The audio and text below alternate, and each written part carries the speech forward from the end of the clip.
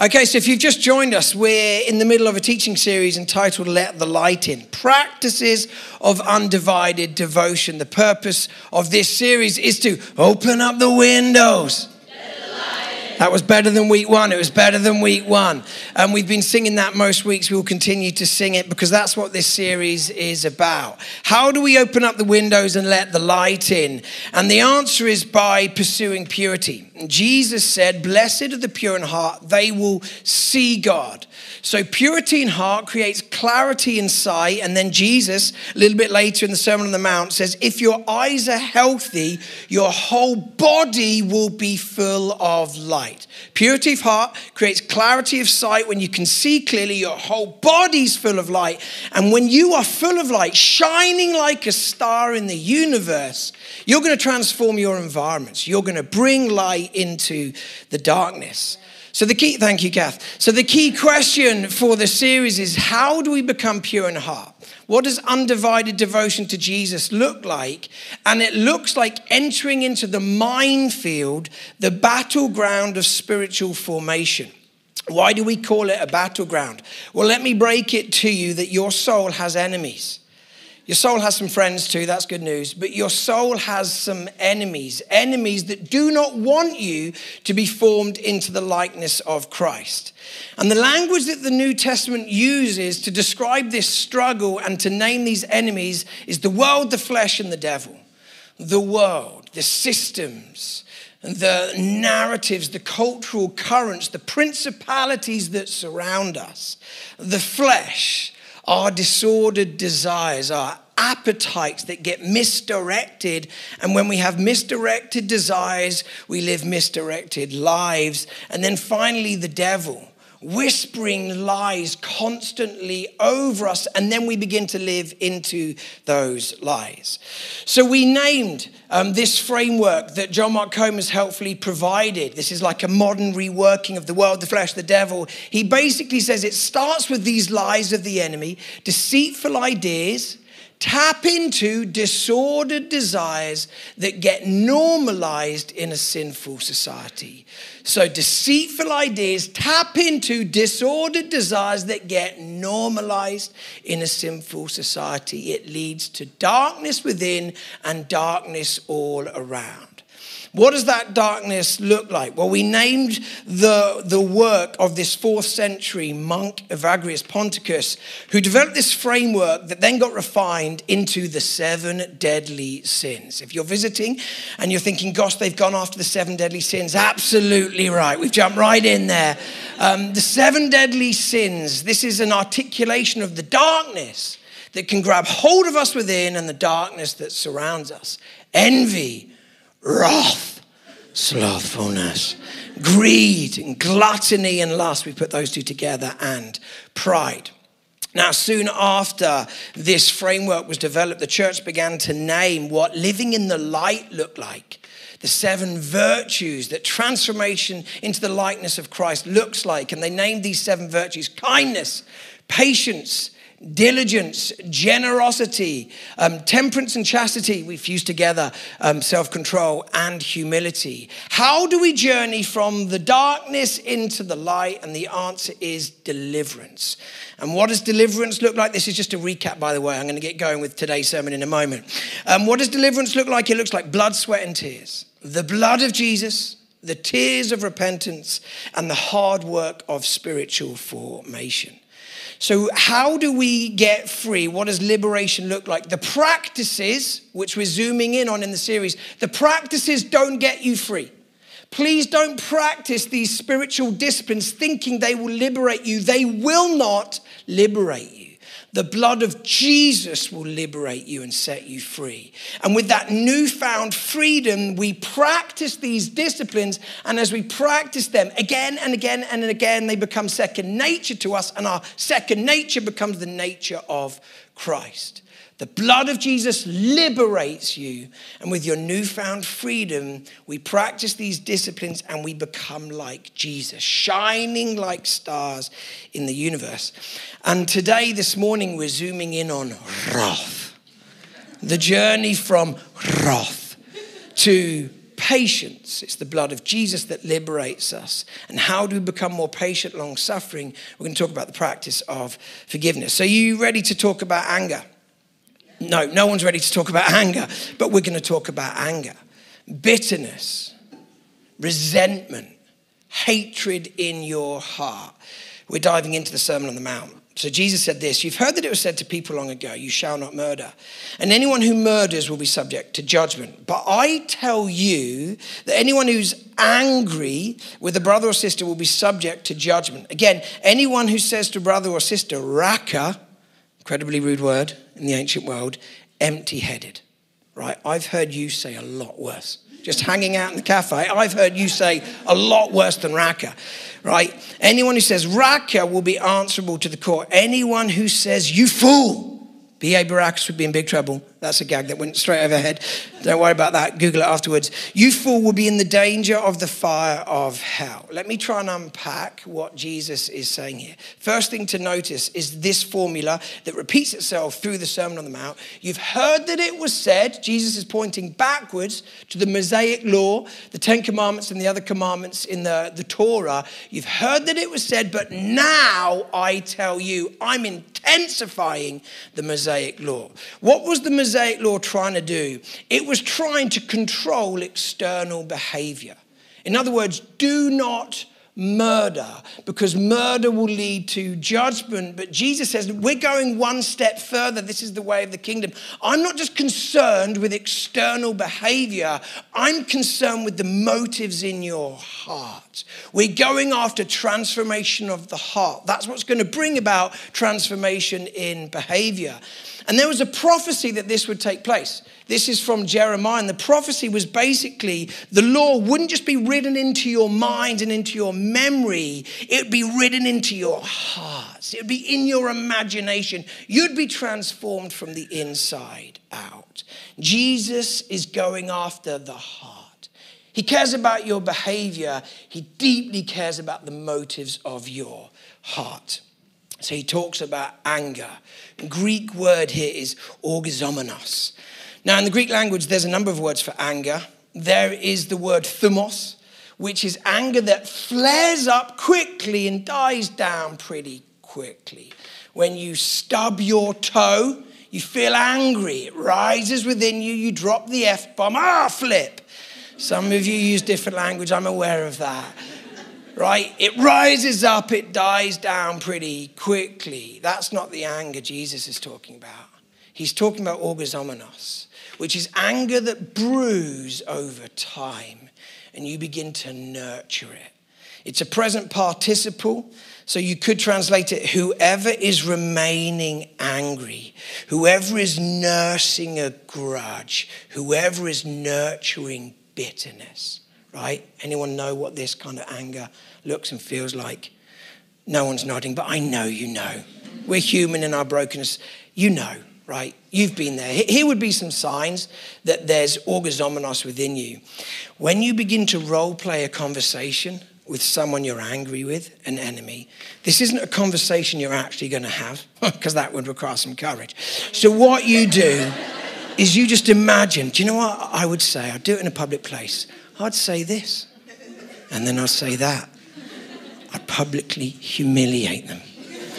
I'd expose this to tear them to pieces. And when they were weeping and left in a heap on the ground, my work would be done. Right? Know that kind of situation? Some of you looking fairly surprised.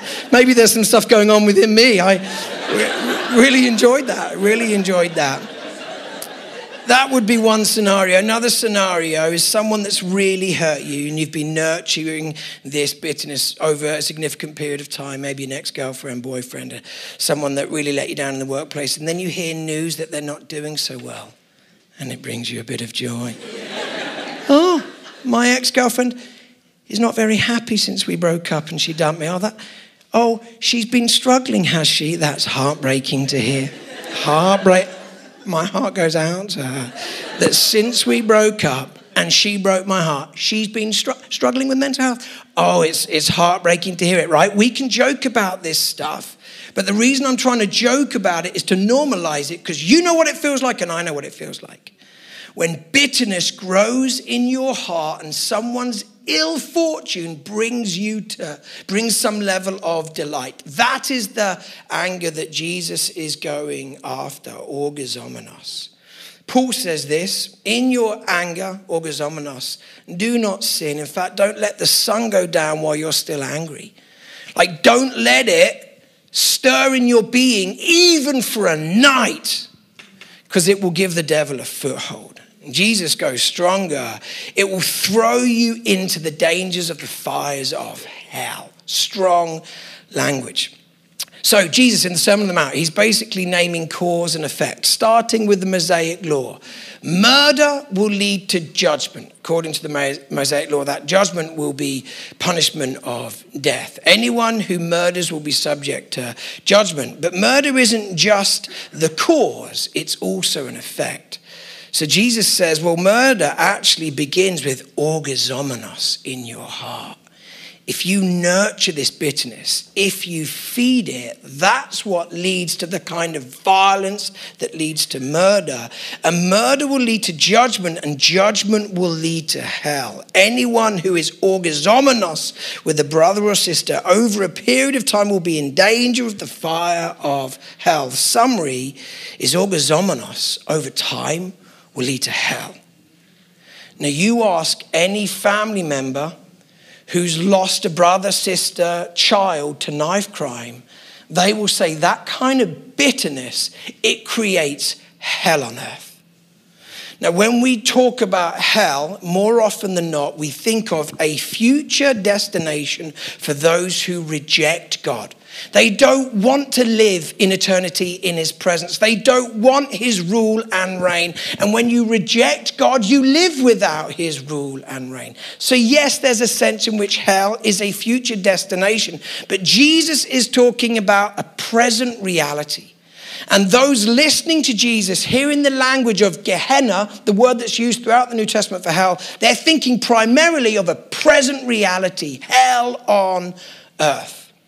Now, let me give you two pictures that would have come to mind for those listening to Jesus preach this Sermon on the Mount. Firstly, they would think of this valley. This is Gehenna.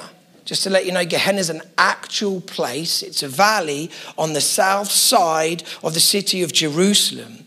They didn't have in the first century sophisticated sanitation systems. So where would they take the dump, the rubbish, the stuff that didn't belong in the city? The answer is they'd take it to the south side of the city. It would be thrown over the wall into the valley, where there would be a worm that night and day devours the trash. And there would be a fire burning night and day that consumes the rubbish. So have in your mindset anything that doesn't belong in the city, Jerusalem, city of shalom, city of peace and wellness, the city where people can flourish. Anything that doesn't belong gets thrown outside of the city to burn and be devoured. That's the first picture that would have come to mind for those listening to Jesus teach. The second picture that would have come to mind is the history of this valley in the Old Testament. They knew the stories of the Old Testament inside out. So here's a couple of the stories, a couple of the scriptures that perhaps would have come to mind. This is the story of one of the kings who burned sacrifices in the valley of Ben Hinnom, in other words, Gehenna, and sacrificed his children in the fire, engaging in the detestable practices of the nations the Lord had driven out before the Israelites. Here's another text, Jeremiah 19, God speaking to Jeremiah. He says, go out to the valley of Gehenna, the south side of the city. There proclaim the words, this is what the Lord Almighty, the God of Israel says, listen, I'm going to bring a disaster on this place that will make the ears of everyone who hears of it tingle. For they have forsaken me and made this place a place of foreign gods. They have burned incense in it to gods that neither they nor their ancestors nor the kings of Judah ever knew. And they have filled this place with the blood of the innocent. They have built the high places of Baal, one of the gods of the surrounding nations, to burn their children in the fire as offerings to Baal. In other words, human sacrifice. Something I did not command or mention, nor did it enter my mind. So beware, The days are coming, declares the Lord, when people will no longer call this place Topheth or the valley of Gehenna, but the valley of slaughter. Right? So when they hear the language of Gehenna, they're thinking rubbish dump outside the city. And they're thinking a place of darkness and idolatry and human suffering where they can hear the cries of the innocent. Right? That's what comes to mind. Now, the problem is most of us, when we hear the language of hell, we have a story that for some of us was embedded from quite a young age. And the story goes something like this. We live on earth, and at the end of our lives, there's two destinations on offer. Eternity with Jesus in heaven or eternity in hell. In other words, two destinations, depending on how you respond to Jesus. Now, there's some problems with this approach, this standard story. Here's the problem, is that it treats heaven and hell as counterparts. So if you do a biblical word search, heaven and hell, how many verses in Scripture do you find both of these words together? And the answer is none. None. You'll never see heaven and hell side by side in Scripture. They are not counterparts. If you do a word search for heaven and earth, you'll see 194, starting in verse 1. In the beginning, God created the... Good reading. It will always be the same. Thus the... were completed in their vast array. This is the account of the... We won't do all 194, don't worry.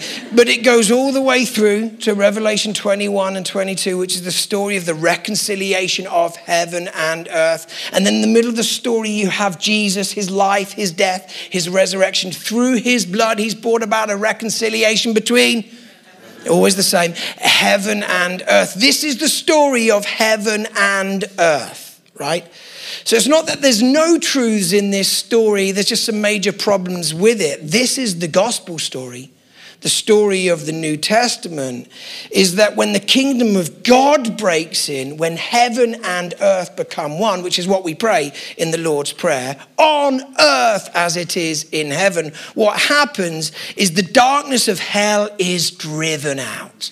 And when Christ returns, he will finish what he started. Heaven and earth will be fully reconciled. The new Jerusalem will come down, and hell will be flushed from the face of the earth. This is the story of the New Testament. And some of us have just been living in a distorted story.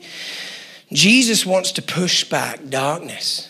He wants us as his followers to open up the windows and let the light in. And when we're filled with light, we become agents of bringing light to the surrounding culture. This is why Joshua Ryan Taylor, in his book, brilliant book called The Skeletons in God's Closet, he says this: hell gains entrance into God's good world through us. We are the agents of destruction, the architects of demolition. And God is not the architect of hell, the creator of its soul-destroying power. We are. We unleash its wildfire flame into God's good world. What he's trying to say, and we know this to be true, is that purity, in other words, holiness, purity of heart, brings about justice in the surrounding culture. When you're pure of heart, you see God. Clarity of sight means your whole body's full of light, and then you bring light into the darkness. Purity matters because purity leads to justice. But this is also true, that impurity leads to injustice, right? Impurity leads to injustice. These little flames within the human heart, these flames of lust, right, explain the sex industry and the human trafficking and all the evil that's a part of that. It's a little flame of greed here that creates massive inequality and chronic injustice, right? It's the little flame of orgazomenos, just a tiny bit of bitterness, that creates systems of oppression and violence, right? It starts in the human heart. And Jesus is trying to connect the two. The problem is we live in an age where we disconnect the two. We care passionately about justice. We want to flush out misogyny. We want to flush out systemic racism. We want to flush out mindsets and practices that harm creation. Like we want to make poverty history. We care about justice, but we don't really talk about holiness or purity. In fact, we have a mindset like a little bit of lust. Like the sex industry is evil, and the trafficking that goes with it, evil, and slavery that goes with it, evil. But a little of casual porn, that doesn't harm anyone. Jesus says, well, it creates hell on earth. And it starts in here. A little bit of bitterness, a little bit of orgazomnos, doesn't harm anyone. And Jesus says, yeah, it does. It creates hell on earth. And it is time to wake up. What's the remedy? The remedy is the cross, where orgazomnos and lust and greed, all of these sins, as we bring them to the cross, his blood washes us clean, whiter than the snow. He separates our sin from us as far as the east is from the west. We are completely liberated, forgiven, and set free. But the cross has more than enough power, right, than for just the individual. There's enough power to bring about the reconciliation of heaven and earth. It purifies individuals, but it purifies structures too. Now, if we can just have the slides on the screen. I want to look at what happens when we confess our sins. Now, this next slide took me about half an hour. So I want you to stare at the screen and notice the power of confession. I just want to give those downstairs a moment. On the live stream, you're going to need to see the screen. Okay, here we go. Look what happens when we confess our sins. He's faithful and just to forgive us our sins and cleanse us from all unrighteousness. There we go. I was hoping for way more than that. We're just going to watch it again. That took me half an hour. Half an hour. I was paid for that half hour. And time well spent, time well spent. So when we pursue purity, when our sins are washed away and the light fills us from the inside out, we become agents of bringing justice in the surrounding culture. There we go. That was the response I was hoping for. That was the response. We can go straight into ministry now. Right? It's these little flames that Jesus says, I actually care about internal motives. The Mosaic law was just about external behavior. But I want you to know that the motives lead to the external behavior. I care about the external stuff, but I'm going after transformation of the heart.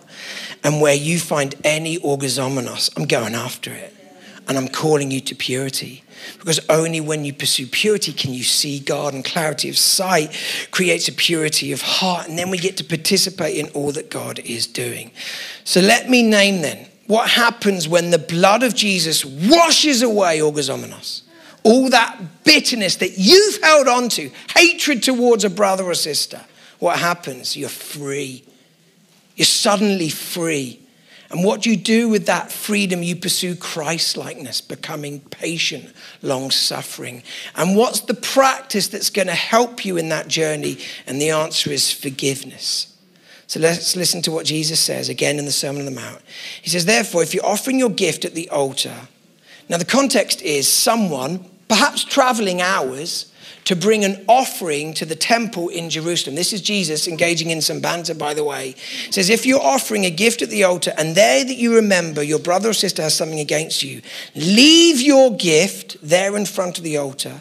First go and be reconciled to them, then come and offer your gift. This is hyperbole. This is Jesus being funny. I know we're not laughing, but it's kind of funny. He's basically saying, don't offer the gift. You've brought it. You've traveled with it for maybe an hour, a couple of hours. I want you to leave it. Travel back 2 hours, reconcile, travel back 2 hours, bring the gift, go back 2 hours. I'd rather that 6 hours of travel than you bringing your gift with bitterness in your heart, right? Why does he say that? Well, let's listen to a little bit later in the Sermon on the Mount. If you forgive other people when they sin against you, your heavenly Father will also forgive you. But, prepare yourself, this is painful, but if you do not forgive others their sins, your Father will not forgive your sins. if there's orgazomenos in your heart and you come to bring a gift, Jesus says, like, leave the gift. Because there's a massive barrier between you and me right now, and it's your hatred towards someone made in my image. Leave the gift. Go and be reconciled. Come back and then bring your offering of worship. See, we don't realize that sometimes we come to church, but if there's anger, resentment, bitterness in your heart, there is a barrier between you and God. And there's a barrier between you and his presence. And there's a barrier between you and his purposes, because his purposes are done in his presence. And this is why Jesus is saying you need to deal with orgazomenos. Luke 6, do not judge and you will not be judged. This is what orgazomenos does in our lives. We spend so much time judging people. And social media just multiplies this. Idiot. What a complete moron. And you just, is it just me? Some of you are like, who is this guy? How is he allowed in ministry? Sometimes I ask myself the question. Right? And you just stand in judgment. Do not condemn, you will not be condemned. And when you've got bitterness in your heart, you spend your time condemning people. Right? Jesus is basically saying, if you judge, you will be judged. And if you condemn, you will be condemned. Right? But forgive and you'll be forgiven. Give and it will be given to you. A good measure, pressed down, shaken together, running over, will be poured into your lap, for with the measure you use, it will be measured to you. Here's the message. Forgiveness creates the pathway to abundance. Right? Forgiveness creates the pathway to abundance. So let me close with this story of Corrie ten Boom. I'm sure many of you will have heard of her story, maybe read her famous book, The Hiding Place. She was imprisoned in the Second World War for rescuing and hiding Jews in her home in Holland. She ended up being imprisoned, taken to Ravensbrück concentration camp, where she was released on the 31st of December 1944. 3 days before her release, her beloved sister Betsy died in the concentration camp.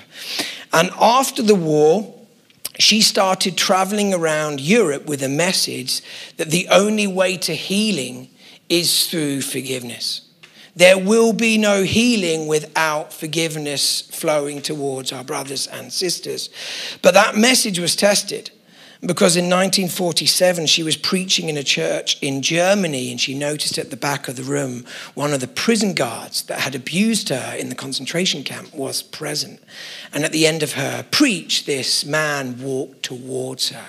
Now, imagine the adrenaline rush of that moment. You're preaching a message of forgiveness, and then you see someone who's caused you so much trauma. Your beloved sister passed away because of the abuse in the concentration camp. What do you do in a moment like that? Well, this is her account from her book, The Hiding Place. It was in a church in Munich that I saw him, a balding, heavy-set man in a grey overcoat. A brown felt hat clutched between his hands. People were filing out of the basement room where I'd just spoken. It was 1947, and I'd come from Holland to defeated Germany with the message that God forgives.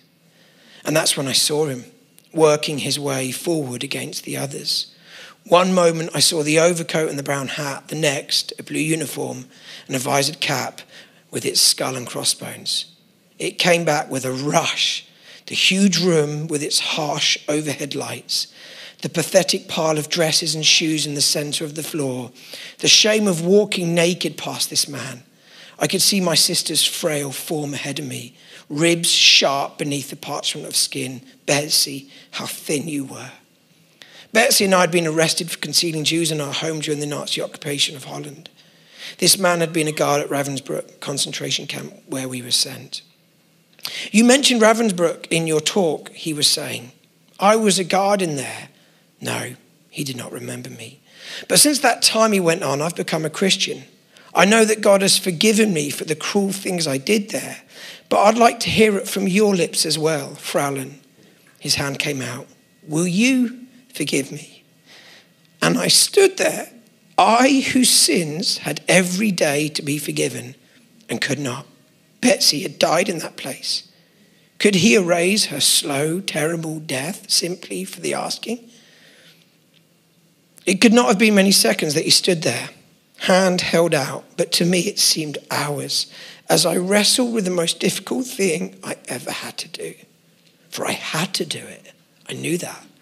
The message that God forgives has a prior condition, that we forgive those who have injured us.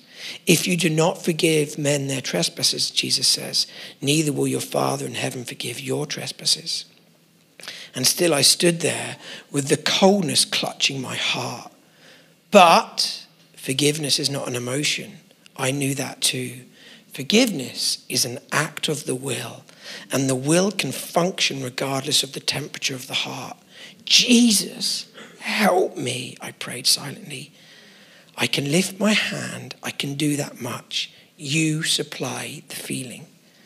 And so woodenly, mechanically, I thrust my hand into the one stretched out to me. And as I did, an incredible thing took place. The current started in my shoulder, raced down my arm, sprang into our joined hands, and then this healing warmth seemed to flood my whole being, bringing tears to my eyes. I forgive you, brother, I cried, with all my heart. For a long moment, we grasped each other's hands, the former guard and the former prisoner. I'd never known God's love so intensely as I did then. I had never known God's love so intensely as I did then. Like, what happens in this moment of forgiveness, right? The answer is we open up the windows and we let the light in. Right? When there is bitterness, resentment, or gazomenos in your heart, it will create hell on earth. And when you pursue the path of forgiveness, you open up the windows, you let the light in.